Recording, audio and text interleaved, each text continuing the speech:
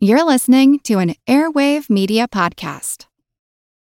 This episode is brought to you by Shopify. Whether you're selling a little or a lot, Shopify helps you do your thing, however you cha-ching. From the launch your online shop stage, all the way to the we just hit 1 million orders stage. No matter what stage you're in, Shopify's there to help you grow. Sign up for a $1 per month trial period at shopify.com/special offer, all lowercase. That's shopify.com/special offer. Traffic jams, tailgating, pile-ups. Ugh, the joys of driving. How could it get worse? The federal government wants to have a say in what you drive. That's right. The Biden administration's EPA is pushing mandates that would ban 2 out of every 3 vehicles on the road today. Don't let Washington become your backseat driver. Protect the freedom of driving your way. Visit EnergyCitizens.org. Paid for by the American Petroleum Institute. It's a long way to Tipperary. It's a long way to go. It's a long way to Tipperary, to the sweetest girl I know. Goodbye, Piccadilly. Farewell, Leicester Square. It's a long, long way to Tipperary, but my heart's right there. Hello everyone, and welcome to History of the Great War episode 130. This week, a big thank you goes out to everybody who visits the podcast website at historyofthegreatwar.com. Yes, we have a website, and I often put up cool photos, a source list for each episode, and a full transcript, so go check it out. I think it's cool. Last episode, we discussed the German submarine actions of 1916 and some of the technological changes that occurred during the war as it related to the U-boats and the British attempts to get them under control. This week, we are solely focused on perhaps the most important event of the entire war at sea, and certainly the most important event related to the U-boats. And that is the decision made by Germany to begin an unrestricted submarine campaign in 1917. This campaign would see the Germans throw all of their available U-boats at the British and neutral shipping to try and take the British out of the war. And it would be the prototype of what would happen on a much lengthier scale in the Second World War. We will start off with a lengthy discussion of some of the discussions, meetings, and disagreements within the German government on the subject that led to the declaration of the campaign in early 1917. We will spend the last bit of this episode discussing what happened when the campaign began and some of its early consequences. Decisions like the ones made by the Germans in early 1917 to begin an unrestricted submarine campaign that would have negative consequences for their war effort were not made in a vacuum. There were civilian and military reasons behind their choices. As the war continued into its third year, the effects of German public opinion was one of these reasons. Around the country, German citizens were already on near-starvation rations due to the blockade, and there was no longer any belief that the United States would use its power to do anything about it. The daily caloric intake for Germans was far below the amount required to maintain health, and civil mortality was already a third higher than before the war. The elderly and small children felt the effects of this hardship the worst, and tuberculosis cases almost doubled. People all over Germany began to demand action, and the only kind of action that the German military could provide was unrestricted U-boat operations. Around Germany, the U-boats would become a symbol of revenge, victory, and a way to end the war and the suffering it had caused. All of these factors put an immense amount of pressure on the civilian government. That civilian government had long believed that it might be necessary to find a way economically to push Britain out of the war, or at least to greatly impede their war effort. To this end, the Admiralty had created Department B1, which had been staffed with some of the leaders of the German economy. Financial, industrial, commercial, and agrarian experts were all brought onto the team, and they began to collect and analyze data on the British economy and trade. They were searching for vulnerabilities and trying to determine just how vulnerable they were. An early target for this research was the British wheat supply, which was almost entirely import-based. Inside the German civilian government, the resistance to a new unrestricted campaign was led by Chancellor Bethmann Hollweg. This opposition was not driven by any humanitarian concerns, but more practical issues that Bethmann Hollweg believed might be the result of such a campaign. To put it simply, he did not believe that the U-boats would defeat the British. He did not believe that they could sink as much as they claimed, and even if they could, it would not have the results that the Navy liked to talk about. He also greatly feared the possibility of the United States officially entering the war, a fear that was waning in the minds of many other German leaders, since they believed that it was inevitable regardless of what actions the Germans took. Throughout 1916, Bethmann Hollweg's opposition, joined by other members of the government like Foreign Minister Jagow and Ambassador von Bornsdorf, who was in Washington at this time, was enough to keep the Navy at bay. He believed that the possibility of launching the campaign was strictly a political decision, and that the military should not play a role in that decision, saying that it was, quote, "it directly affects our relations with neutral states, and thus represents an act of foreign policy, which I have the sole and untransferable responsibility," end quote. Most importantly in all of this, Bethmann Hollweg, at least for most of 1916, could count on the full support of the Kaiser, who had the ability to end any debate on the subject. Seeing into the future and what might happen, the Chancellor decided to circulate a peace note near the end of 1916. We've bumped up against this note in our story a few times now. This was the one that Bethmann Hollweg sent out on December 12th, in which he asked all the countries to come together to begin negotiations for peace. The Entente, of course, rejected it out of hand. Later, President Wilson sent out a note to all parties, asking them to reveal their war aims so that hopefully the continent could move towards peace. Bethmann Hollweg and the others within the German government had been hoping for the United States to take a leading role in peace discussions. As it was, the Entente would never agree to reveal their war aims, because that would involve revealing the promises they had made to countries that they had brought into the war, like Italy, Romania, and Japan. All of them promised large territorial acquisitions, which would require the destruction of the Austro-Hungarian and Ottoman empires. Therefore, they just ignored Wilson's request. The Germans would then also ignore the request, since the military leadership and civilian leadership could not agree on what they would respond with anyway. Overall, Bethmann Hollweg and the rest of the German civilian government were disappointed once again by the United States, because they had hoped that Wilson and the Americans would use their power to be more forceful in the pursuit of peace. It might have been a false hope to begin with, though, with Wilson favoring the Entente so frequently in the first 2 years of the war, but, they were still hoping. I've went into these two efforts in some detail, the German and then the American calls for peace, because they actually played a role in the declaration of unrestricted submarine warfare. The Entente had rejected an offer to negotiate outright, without even attempting to move forward. It was apparent that the United States could no longer be counted on to play a role in the peace.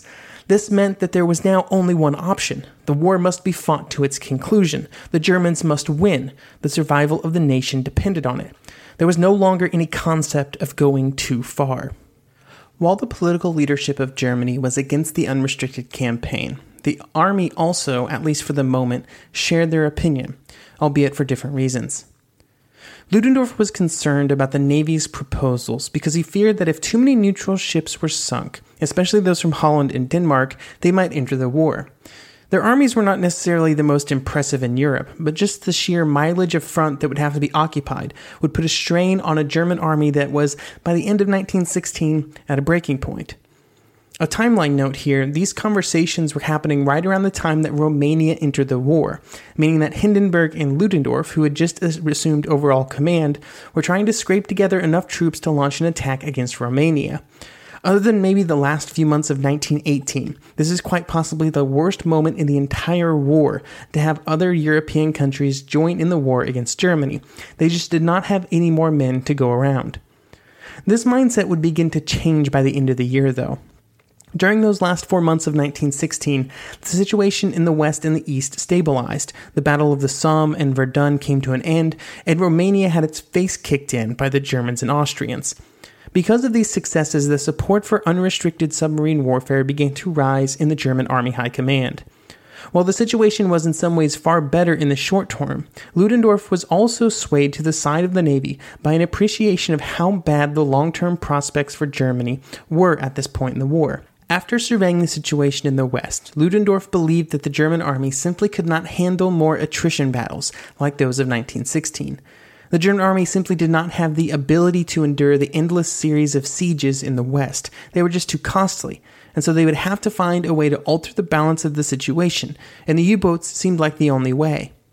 With the army leadership now on side, all that remained was for the Navy to lay out its case to the civilian government, and then convince the Kaiser to support them.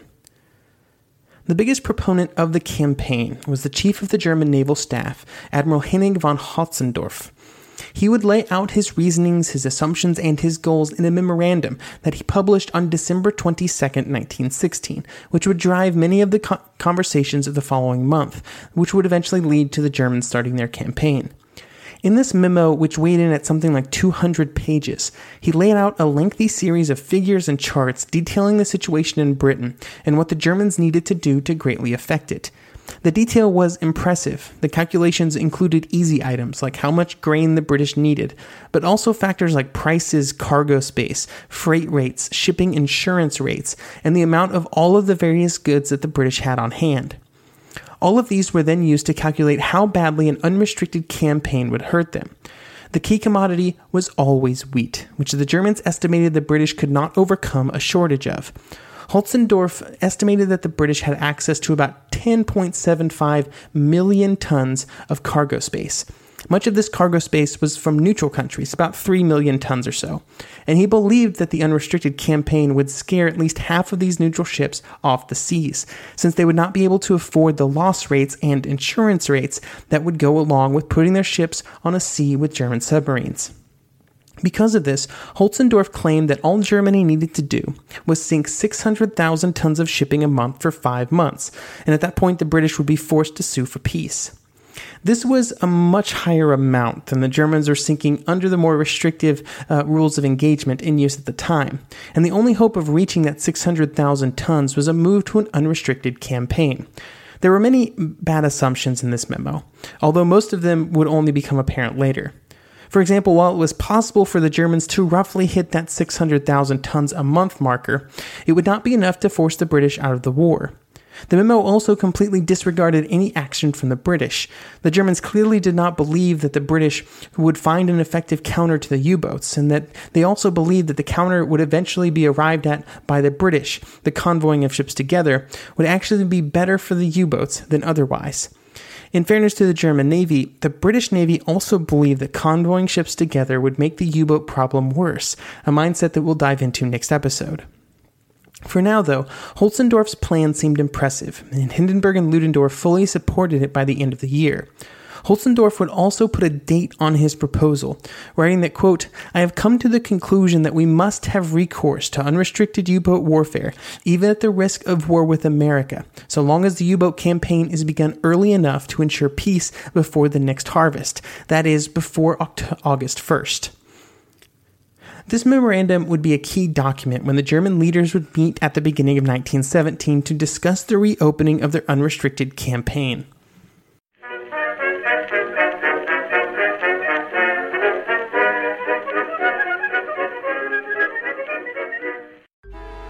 Traffic jams, tailgating, pileups. Ugh, the joys of driving. How could it get worse?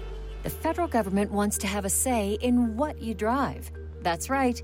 The Biden administration's EPA is pushing mandates that would ban 2 out of every 3 vehicles on the road today. Don't let Washington become your backseat driver. Protect the freedom of driving your way. Visit EnergyCitizens.org. Paid for by the American Petroleum Institute. Some of us love history. Others used to or never did because history was presented as nothing but the rote memorization of names, dates, and facts. Basically, the story got left out, and that made history kind of suck. My name is Greg Jackson.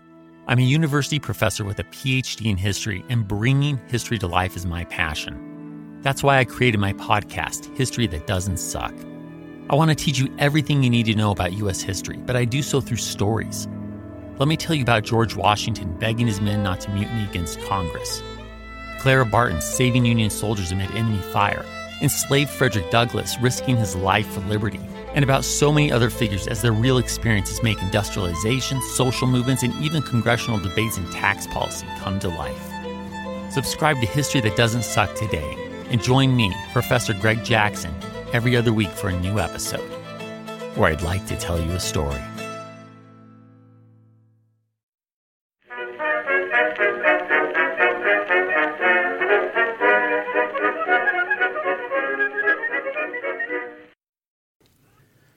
A key part of all of these discussions was America. What would America do? Would she enter the war? Would she stay out? The British blockade had certainly already infringed on neutral rights, so that would not necessarily be the determining factor. But the blockade was not killing any Americans. The blockade also was not having much of an effect on the American economy, with the country raking in massive economic profits from the war, even without the ability to trade with Germany. The net gain in trade during the first 3 years of the war was almost $5 billion for American businesses. On the flip side of this, the unrestricted campaign by its very nature would be more threatening to American citizens and business interests. Ships would be sunk that were owned and operated by American businesses. American sailors would be killed or injured. This would then put the United States in an impossible situation and would probably lead to war. Many of the German leaders did not consider this a reason not to do the campaign, though. This was driven by the belief that the United States was going to enter the war anyway, and the general misconception that America would not be that problematic in the war anyway, and hopefully, if the U-boat campaign was successful, the war would be over before they could play a part. The Germans were in an impossible situation. There was no good answer. They just hoped that it would kind of work out. There were two meetings around the renewal of the U-boat campaign. The first was at Pless on August 30th, 1916, which is where Holzendorf began pushing for the campaign to begin again. This would then lead to all of the discussions and memos that we've covered. And then the second and more important was the meeting that took place on January 8th, 1917. At this meeting, Holzendorf could count on the support of Ludendorff and Hindenburg. Ludendorff made his intentions clear when, before the meeting even took place, he sent a message to Bethmann Hollweg saying that the new U-boat campaign was, quote, the only means of carrying the war to a rapid conclusion. The military position does not allow us to postpone, end quote. When the meeting started, Bethmann Hollweg found out quite quickly that he did not have the support to get the Kaiser to say no to the plan. The military leaders had been putting pressure on the Kaiser, and Bethmann Hollweg knew that if he forced the Kaiser to choose between himself and the military, Bethmann Hollweg would lose. Therefore, Bethmann Hollweg gave in by saying, quote, if the military authorities consider the U-boat war necessary, I am in no position to oppose them, end quote. Once the civilian opposition was out of the way, the process was quick and the order would go out from the Kaiser immediately. Quote, I order the unrestricted submarine campaign to begin on 1 February with the utmost energy, end quote. This would end up being a catastrophically bad mood for the Germans, but mainly for reasons that they did not know about at the time. At this point in January 1917, they did not know that in just 2 months the Russian government would fall, and by the end of the year the country would be effectively out of the war. They also could not know that the French army was close to collapse, and the Nivelle offensive in the spring would almost break them. Finally, they could not know that in early 1917, the British, who had been basically funding the entire Entente war effort, were running out of cash. They had spent a lot of money in America since the war started, and in just a few months, they probably would have been unable to continue purchasing at the rate that they were in 1917, which would have severely crippled not just their war effort, but also that of their allies. This is a topic that we will dive deeper into in later episodes. The plan was for the U-boats to immediately begin engaging any ship that was obviously armed. The big change would not start until February the 1st, at which point any ship, even those that were not armed, even those of neutral nations, would be attacked without warning. The only exception would be obvious hospital ships, but even these humanitarian ships would not be completely exempt, with those in the English Channel being a target, due to the belief that they were being used to ferry troops to the continent. Even obvious passenger liners and ships of the Belgian relief effort were only given a single week to reach port before they would be attacked. The campaign would not be officially announced until the evening of January 31st, just a day before it began. At 10 minutes after 4 in the afternoon on January 31st, German Ambassador Bernstorff arrived at the office of United States Secretary of State Lansing. He informed Lansing that unrestricted submarine warfare would begin at midnight. For the previous 2 weeks, Bernstorff had known that this was coming, and he had tried everything in his power to change it. On January 16th, he had written to Lansing, who then forwarded the message to the president. Bernstorff had written, quote, We have modified submarine warfare, waged in retaliation against illegal English starvation policy to meet American wishes. In return, we expected the U.S. government would contend with us for freedom of the seas and obtain from England re-establishment of legitimate neutral trade with Germany. England has conceded nothing, but instead boasts of more and more success in strangling Germany. We therefore may expect and should be grateful if America at last takes energetic steps to establish real freedom of sea." End quote. When this message went unanswered, there was simply nothing that the ambassador could do. After reading the official note on January 31st, Bernstorff would say, quote, "I know this is very serious, very, and I deeply regret that it is necessary." To which Lansing replied, "I believe you do regret it, for you know what the result will be, but I am not blaming you personally." For all the nations in the war, when they learned of the German declaration, they believed that it was a certainty that the United States would enter the war. In Germany, the population was filled with hope that this move by their government, even if news of the new campaign was followed quickly by news that the United States had broken all diplomatic ties, would bring the war to the end quickly. In America, President Woodrow Wilson still hoped that the United States could stay out of the war. It had only been a few weeks since Wilson had given his famous Peace Without Victory speech, where he hoped that all of the belligerent countries could come together to form a lasting peace. Even after the announcement of the U-boat campaign, Wilson would continue to push to keep the United States neutral and in position to be a policymaker. However, this view was not shared by the other members of his government, and their push for war became too strong. On February 3rd, he ordered that the German ambassador be given his passports and he be sent back to Germany, and he recalled the American ambassador in Berlin.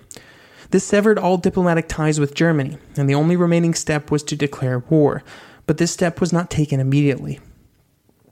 For the next month and a half, the situation remained mostly static. There seemed to be the possibility that the German campaign would not drive the United States into the war, and in fact, American public opinion was mixed on the topic. Wilson seemed to be waiting for the public to make up its mind. In the East, there was a lot of support for the war, while in the other regions of the country's opinions were more mixed. The momentum of the war was just unavoidable, though, and on April 6th, the country would be at war. Yes, I skipped a lot of information between February 3rd and April 6th, but don't worry. In just a few weeks, we will take the time to tell the full story of how and why America entered the war. But before we get to that story, we need to get back to the topic of these episodes. The Germans had declared unrestricted submarine warfare and unleashed their fearsome fleet of U-boats. So what happened next? Well, at first the results were slow in coming. It took time to get the U-boats to sea and for their captains and crews to adjust to the new rules of engagement. There was also a change in how the U-boats were positioned in the seas. The longest U-boat missions were around 4 to 6 weeks. During that time, the goal of every U-boat was to find enough ships to use all of their torpedoes. To try and maximize the amount of time that the U-boats were in their best hunting grounds of the Atlantic, the Germans changed their travel routes so that instead of going around Scotland, the U-boats took a more direct but more dangerous route through the English Channel. It cut 6 days' worth of travel time off each U-boat sortie, a pretty hefty percentage of time that they were at sea. And the British defenses in the Channel proved to be far easier to bypass than expected. When this was combined with an absolute minimum amount of time spent in port, with maintenance and crew leave reduced as much as possible, it allowed the Germans to have far more subs on patrol at a given time than at any previous point in the war. By having so many U-boats in the proper hunting grounds, the tonnage sent to the bottom of the ocean rose in February to 500 tons, about 50% more than the month before. In March, this number rose to 565,000 tons. In April, it would reach a staggering 860,000 tons. This month, April 1917, would be the greatest month for the U-boats ever in either war, with the second largest month, November of 1942, coming at a distant second with 730,000 tons.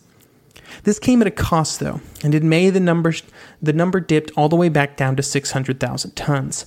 This is because the Germans simply ran out of steam. The effort in April had only been possible by pushing the men and their machines to their absolute limit.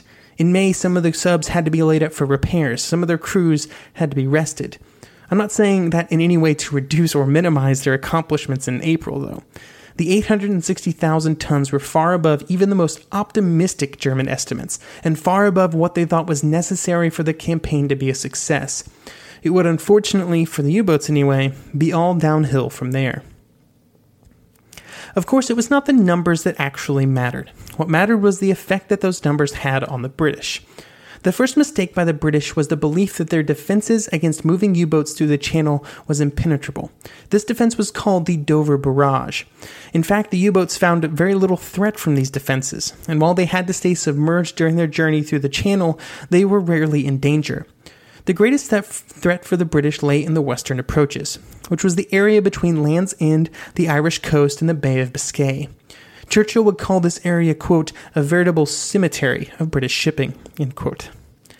After the start of the campaign, Sir Joseph Mackley, the controller of shipping, would say that, quote, statistics prove that what are called areas of concentration, i.e. the convergence of trade routes, as now managed, have become veritable death traps for our merchant marine, and our men are realizing this, end quote. The first months of the unrestricted campaign would cost the British 1.9 million tons of shipping, and while this would make things difficult in Britain for a while, they would not be in serious danger of being forced from the war, at least in the short term. After those first 3 months, the British would also begin to respond, which is where we will take up our story next episode, as the unrestricted campaign comes to a climax. As the Americans enter the war, the British first refuse and then embrace the convoy system, and the Germans learn the simple fact that they do not have enough U-boats. Thank you for listening, and join me next episode.